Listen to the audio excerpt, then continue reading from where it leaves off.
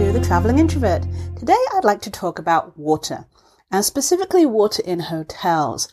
What I found is that when traveling, it's amazing how many hotels will have a coffee making machine and offer you tea and coffee in your room, but not water. Now, as a human being, we generally need water to live. Yes, some of you might argue that you need coffee to live, but that coffee also requires water. And I've definitely been traveling in some countries where the water isn't drinkable from the tap or the faucet, depending on where you come from. And yet there's a coffee machine there and no way for you to fill said coffee machine with drinkable water. And those places that do offer water might offer 1 or 2 plastic bottles of water, small ones, maybe a quarter or half a litre.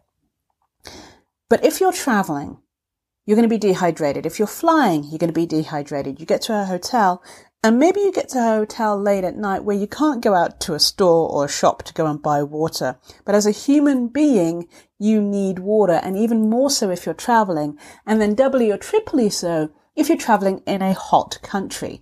So what I don't understand is why A, hotels make it so difficult for you to get water, and B, why is it plastic bottles? I mean, now there's so many, it'd be a great way for you to promote your hotel if people had stainless steel water receptacles, or maybe there was one in the hotel room and you had like a water filter bottle on every floor. Instead of having the ice machine on every floor, next to the ice machine you could have a water filtration system that someone could go and take their little aluminium or stainless steel cup and get filled up.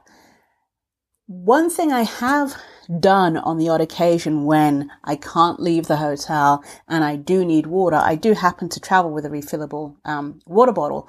But if not, what I found is the gym. If your hotel has a gym, which tends to be open 24/7, though I have come across some unique hotels where someone has to be in there with you for you to use the gym. But another story. If you go to the gym, most of the time there will be water in there. I don't think I've ever been to a hotel gym that doesn't have water, and so it's a great place to go and refill your water bottle or get some water in a cup or a couple of cups, or stand there and just drink a lot of water to rehydrate. That's something that I would do, especially if I was in a neighborhood that I didn't know, I came in late at night. I find that's a good way to get water. But yeah, hotels, what's up with not sort of having just water for people? We're human. We need water more than we need coffee or tea.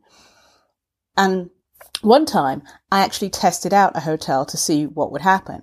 They had a coffee maker and I was like, oh, hey, so I see the coffee maker, which was not near any plug socket, I might add. And it was in a country where you couldn't drink the water. And so I called up and I was like, there's a coffee machine here and I'd like some coffee or some tea. How can I get boiling water? Yeah, and I get it, because boiling water is a risk. People will sue because I've been scolded by the water. So I do get it, but then just don't give me a coffee machine. And their way of working around the problem was by charging me for room service for tea. I literally just got a teapot, a metal teapot with hot water, a teacup. That I had to use the tea bags that were with the coffee and tea thing that was in my room to get tea. And so there goes the convenience of making it yourself or doing it yourself when you have to get room service, put clothes on, tip, and be charged for hot water. Yeah. So thanks for listening. This is Janice. Please feel free to email me with any questions that you have at janice@thecareerintrovert.com, helping you move forward with your business and your career alongside your introversion. Thank you for listening.